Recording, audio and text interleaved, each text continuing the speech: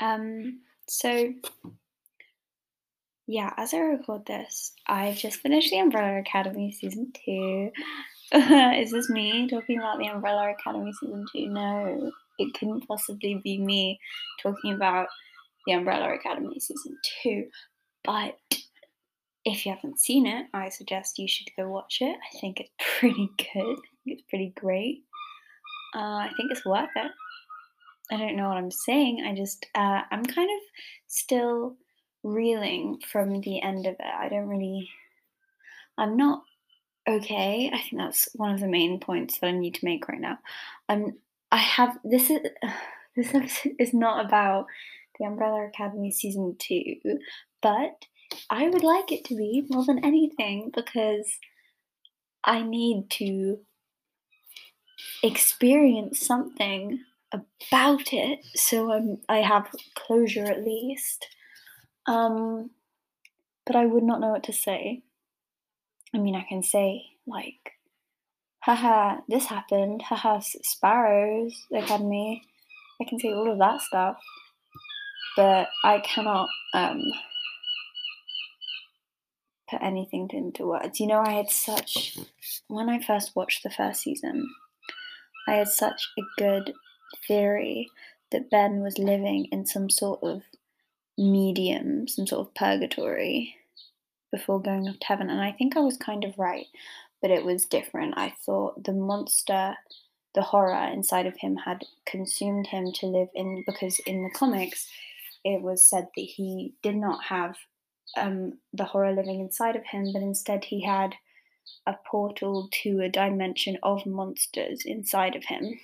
And that's why he was able to unleash the horror, and that's where he went when he died. He didn't die, he was consumed, and it seems like dying, and that's why Klaus could see him, but that's also why he could age, and that's also why he wasn't probably wearing the clothes that he was wearing when he died, and all of that stuff, and why he seems realer, like why Klaus could see him when he was sober. It was a different type of death. It was the type of death that literally only he could be a part of. Realise that's not the case now. I'm glad they gave us some answer to the whole deal with Ben. Way sad about it. Hating what's gonna happen. Hating it. But they knew that if okay, there's so many spoilers of Umbrella season 2, and I haven't even this isn't even what the episode's about. But they knew that they could not kill off Ben because he is the reason that a lot of people are watching. And they did kill him off, so they had to bring him back last minute. But not him, some like other guy who isn't called Ben but looks exactly like Ben but like more rebellious. Anyway, I love Ben. I don't know what's happened. I'm scared. I'm scared. I'm scared. I'm very scared of Umbrella Academy season 3. But I desperately can't wait. I desperately want to watch it, please, soon. And my dad might do the premiere, because there's one thing that you will not know about me is that my dad goes to a lot of premieres. And he went to the premiere of Umbrella Academy season 1, and I got a free t-shirt and a free umbrella, and he chatted to Ellen Page for a bit, and then fun fact about me, my dog is called Juno, named after the film Juno, of which Ellen Page stars in. And my dad was chatting to her, and then when he came home he was like, yeah, I met Ellen Page, do you know her? And I was like, oh yeah, the person in Juno. And he just stopped dead. He stared me right in the face. He was like, shit, I forgot. So you forgot his favorite film. He forgot that Ellen Page starred in it, and it was really stupid. And he had a whole conversation with her and everything. And he said that she was very, very small, which I appreciate from her. Anyway, I have so many things to say about Umbrella Academy, but I don't know what they are. I just know that I have to say something. Yeah, definitely my favorite bit in the whole show is the Olga Farog. I love it. Oh my god. Okay. Just don't stop. Okay. I'm kind of struggling right now because I finished it, I turned my computer off, I like washed out the plate that I was carrying my pie on, and now I'm back here and I'm recording this episode. And I'm kind of crying because it has nothing to do with what I'm about to talk about. Anyway, this is all the intro. But I'm gonna talk about my favorite film probably ever, and I might go more into it in a different episode, but I wanted to clear this up because a lot of people have been using it as an example for something, and that is why, if you've read the title, by Clementine from Eternal Sunshine of the Spotless Mind, is not an example of a manic pixie dream girl, even though everyone seems to insist that she is and use her as examples on their TikToks, and they're like film TikToks. Also, side note, there is sunlight coming in my blinds right now, and it is gorgeous. I feel like I'm in an ice cream factory in France, or a little ice cream shop, little petite little chopped up hazelnuts on top of my ice cream. And I don't know, there's some sandstone work around the area, and maybe the chiming of the bells can be heard in the distance. Anyway, imagine that one scene from Parasite, but the house is like 300 times less expensive, and it's just one tiny window, but it's nice. Okay, maybe you'll realize a suitable difference in quality of this filming of this episode. I don't know why, because still don't have any type of microphone. I don't even own headphones.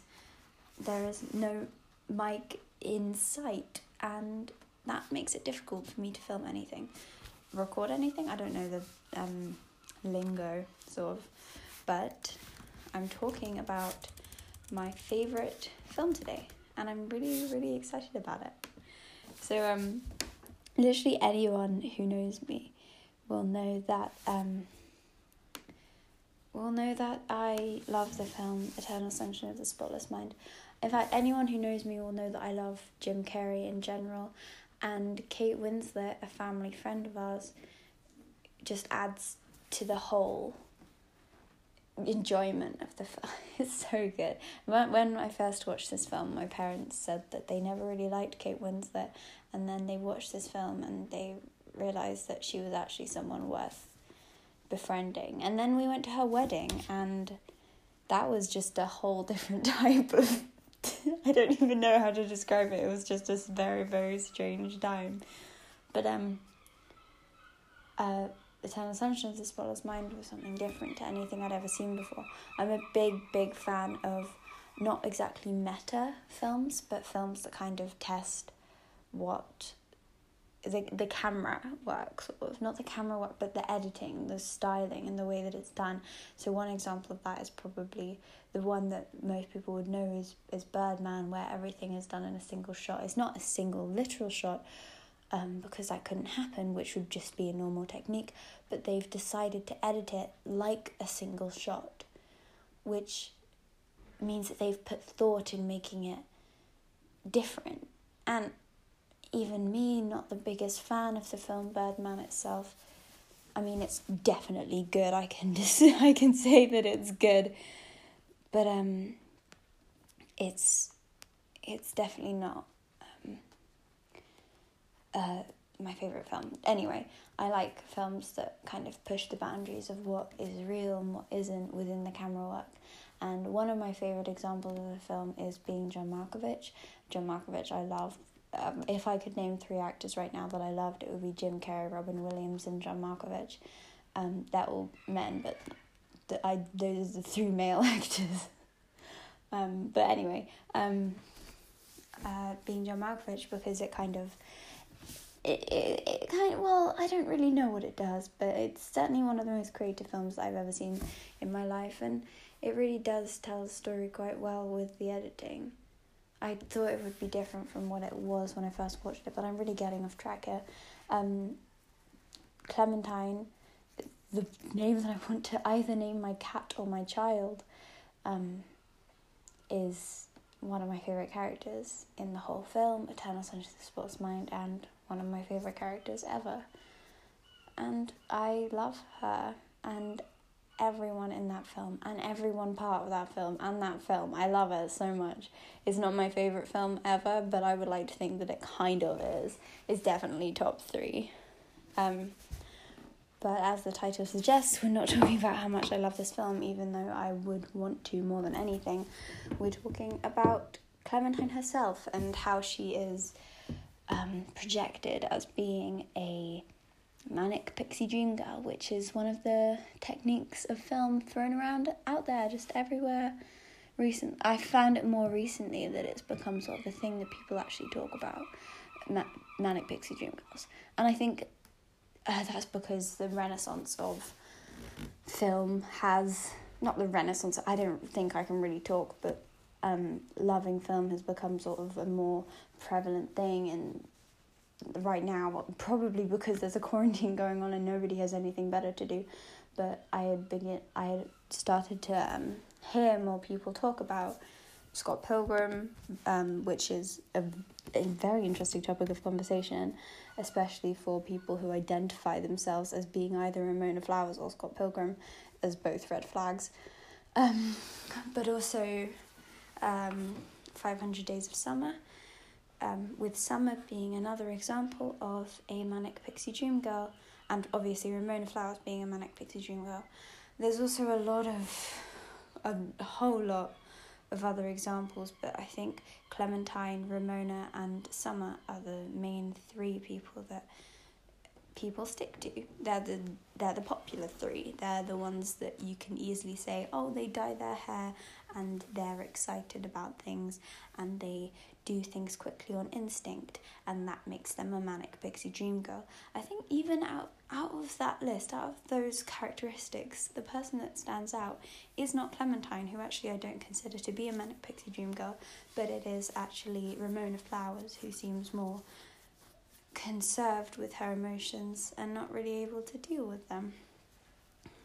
Not that any of them are able to deal with their emotions, but she doesn't seem as outward with them as Clementine and Summer does. I mean, even the beginning of the film, when we see the end of Clementine and Joel's relationship, we see her get angry irrationally and go off and do things and crash cars, and we realise that she acts on instinct, and then we see her say, let's just go to see the ice in the beginning, and let's just go back home, and she disregards Patrick, who's her boyfriend at the time, and because she works on instinct, she doesn't work on thinking about things, she works on what she wants to do, and that's what she wants to do.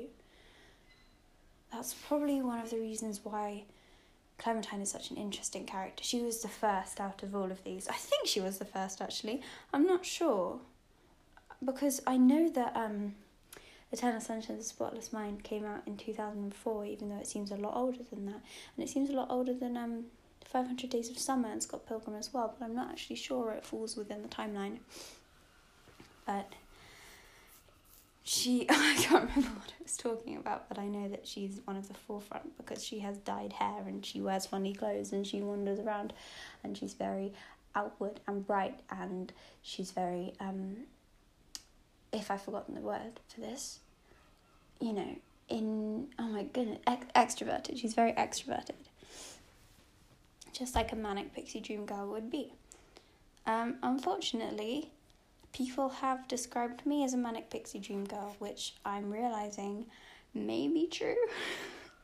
And I don't want to be all outward with my personal life right now, but I do have a terrible habit of doing whatever I want to do, and then people are friends with me when they realize that I've made them a better person. They leave me alone because they don't need me anymore, and that is one of the main traits of manic pixie dream girl. I'm just going to read out the definition right now. A manic pixie dream girl is a stock character type in films. They have no discernible inner life and usually exist only to provide the protagonist some important life lessons, and they are gone. after that. Because that's their job. That's what they do. They help the protagonist realise that their life shouldn't be controlled by work, or their life shouldn't be controlled by worry, or their life shouldn't be controlled by their 7 evil exes. Or whatever Scott Pilgrim was trying to do. I still have no idea. But Clementine, the whole point of the film was that she wasn't a manic pixie dream girl, because she does have a discernible inner life, although we don't hear much about it. She makes it very clear. And she exists because she's important to the protagonist. The protagonist can't get rid of her. Manic pixie dream girls, their definition is to create a world that this character realizes that they can live in, and then that's it. That character has learnt the lesson of the film. That's the moral of the film. Be happier with who you are, or whatever films are trying to do. But with Clementine, another reason why Eternal Sunshine, I'm just going to say, is so good is because it works backwards, and we learn about her whole life, and we see the differences between her with the changing colour of her hair, and we realise she's irrational, and then we go back and she's spontaneous, and then we go back and it's almost the opposite of when you're in a relationship. When you're in a relationship and it starts to end, you fall out of love with all of the things that you fell in love with in the beginning, and spontaneity just seems irrational, and then we work backwards and we realise that this irrationality may have been the thing that brought her down, but it was also the thing that brought them together. And that's why I don't think that she's a manic... Well, that's not why I don't think that she's a manic pixie dream girl, because she's important to the characters, and he realises that he can't live without her. Like, he can't learn his lesson and move on, because his lesson is redundant as soon as she leaves. I mean, Clementine is such a good character. She's amazing. She's whimsical, and she's quirky, and she's sometimes eccentric. And I'm reading the definition of manic pixie dream girl right now, and she saves the male protagonist from himself, but she puts herself into the character's life. This is one of the sentences that describes manic pixie dream girl right here. She usually aids in his transformation without ever showing any real agency of her own. But that's not true, because she's the character with the most agency. She's the character that got rid of him first, and then he got rid of her in this whole sequence where we realise that he desperately needs her, and then they do it all again, even though they know that it's going to be different. It's not going to be different, I mean, even though they know that it's not going to work out again. Because they're important to each other without learning anything. It's not rude to say that they didn't learn anything, but they didn't. I mean, they did. They definitely learned something, but Clementine and Joel together they're pushed back and back together over and over again. Well, only twice again, but that... I don't even know what to say, you know? I love Clementine, but I don't think that she's a good example for a manic pixie dream girl, because she's free-spirited and she's zany, but she's more than that. She's connected. She has agency of her own. That's all she has. And it proves that they actually need each other, instead of feeling like they've changed because of her and then just let her go. So yeah, Manic Pixie Dream Girl, first of all, I think is a stupid trope, and I know that that's kind of mean. It's not mean, but she's I can't remember what I was saying. That's stupid. I'm going to read out this tiny quote from someone that I found that also believes that she isn't a manic pixie dream girl. So much more that the film's success was due in part to exploring the complexity of loving a character like Clementine with tremendous care, tenacity and depth. It's depth. That's what we find that we love about her. We manage to see every single intimate moment with her. And that creates depth more than any of these other characters, more than Ramona Flowers and more than Summer. And I'm going to tell you that that quote was from an article on Mary Claire by Hallie Gold. So thank you, Hallie Gold. But anyway, credit where credit's due. I agree with you also.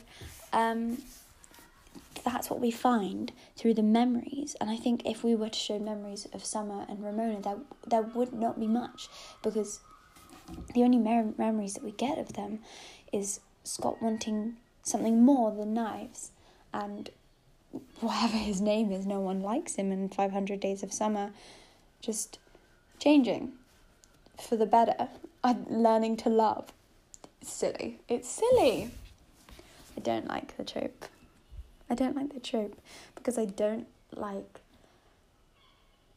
a person that isn't really a person changing someone. Because Ramona and Summer deserve depth. They deserve something more than what they get, which is nothing. They get to be a dream girl. They get to not be real. They get to be manic without consequence. They get to be pixie. I don't know where that comes from. Maybe the dyed hair. That's why most people think that Clementine is a manic pixie dream girl, because of her dyed hair. And I just want everyone to stop thinking that, because you can dye your hair to provide significance of time in a memory, or because you like blue hair instead of whatever they tried to do with Ramona. I know they weren't trying to copy Ramona, obviously, with them, because the comics showed her with dyeing hair, but that doesn't mean that you're a manic pixie dream girl if you want your hair to be different colours. It's just something that I got annoyed at a lot, with everybody saying that Clementine... I know that this episode is just as bedraggled as them all, because I don't know what I'm doing ever, but yeah. I'm not really sure what to do for the playlist today, because I do want to do it, but I also want to do another episode on Eternal Sunshine. But I did a playlist for Donnie Darko, even though Charita Chan was not what I wanted to focus my whole procedure on. I don't know if procedure is the correct word, but yeah. So I think I will do it, the playlist. I'm not sure if there's many actual songs. I know that there's Everybody's Gotta Love Sometime, which actually is one of my Desert Island discs, because I love it a lot, and my dad plays it all the time, and I think it really hits hard because it's a really good song. And you should listen to Beck. People should listen to Beck more, and people should also listen to actually I'm not going to say right now, I'm probably going to put it in the playlist, but it's a few more songs that I like that. And also you should appreciate Clementine, because she was completely and utterly herself, and she helped Joel, but she didn't help Joel for Joel. She helped Joel for them. She helped Joel for both of them. She changed him because she was good already. And when she was being a dick, he changed her. It's mutual. She isn't a manic pixie dream girl. They may be a manic pixie dream couple, which break up and then get back together, and break up and get back together, because they know that they're kind of meant to be together, even if it will end up with tears. But don't put this on Clementine. She deserves more than that. She deserves recognition for the depth of her character, and I'm gonna make everyone see it. Okay. As always, there will be a link in the description for a whole document with all the petitions and articles and place to donate that you should sign for Black Lives Matter movement, and I encourage you to do all of those things, and maybe I also encourage you to be a nice person. Yeah, that's what I'm encouraging you to do today. I could not find, as you'll soon see, the Beck version of Everybody's Gotta Learn Sometime, which was used in the film, which I think will be a recurring theme, as I can't find it anywhere. I don't know where it's gone. It genuinely is nowhere to be found, but I'm sure we can all get over that, and still, I'm annoyed. I'm actually very annoyed, but I'm sure we can still enjoy the song as other people sing it, because it's a good song. I know he didn't even do the original. I just prefer his version most out of all of those, so I've always kind of liked Beck. So yeah, other than that, I hope you all have a good day. I'm not. If you're listening to this at the end of the day, at exactly midnight, I do hope that that minute or so is wonderful. Maybe you crack a smile.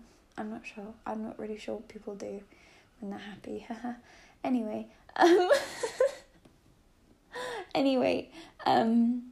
yeah, I hope you all have a good day. That was not very funny. I don't know why I laughed that hard. I think it's just, I don't know, the fact that I'm sat here in a dark room right now with no sunlight pouring through the blinds anymore, and just kind of, it's very damp darkness. It's fine. It's fine, I'm fine. Next week, who knows what I'll talk about. I said I'd talk about a lot of things, but that doesn't happen ever, so I really, really do apologise for that, but I just remember things that I want to say halfway through the day, and I'm like, well, I can't talk about Hot Fuzz anymore because I have to talk about this now. Who knows what I'll talk about next. Maybe I'll talk about Captain Fantastic, like I said I would not years ago, but close, because I do have a lot of things to say about it, a lot of fun little things that I thought about, but maybe I won't talk about it. Maybe I'll talk about something completely different. Maybe next week I won't even talk about a film. I'll talk about my day, and you guys are going to have to listen to me being angry that my sister got to go to Wales for a week in a little camper van whilst I have to stay at home and look after my dog, even though I love my dog, and I'm looking at my dog right now and she's asleep, and I'm glad because I didn't really want her to hear that slander. Anyway, I don't really know why I'm getting off topic. I don't even know what the topic is, but I hope you have a good day. Yeah. I hope you have a good day next day, tomorrow, or the day after. Hope you have a great week, even. Who knows? You should watch a bunch of films, because they're always good. And even though I hate watching films, I like afterwards, when I finish the film, I like having the film to think about, but not having to watch it again. You know? Do you know? Does anybody know? I hate watching films. I hate watching films so much, but I like thinking about them.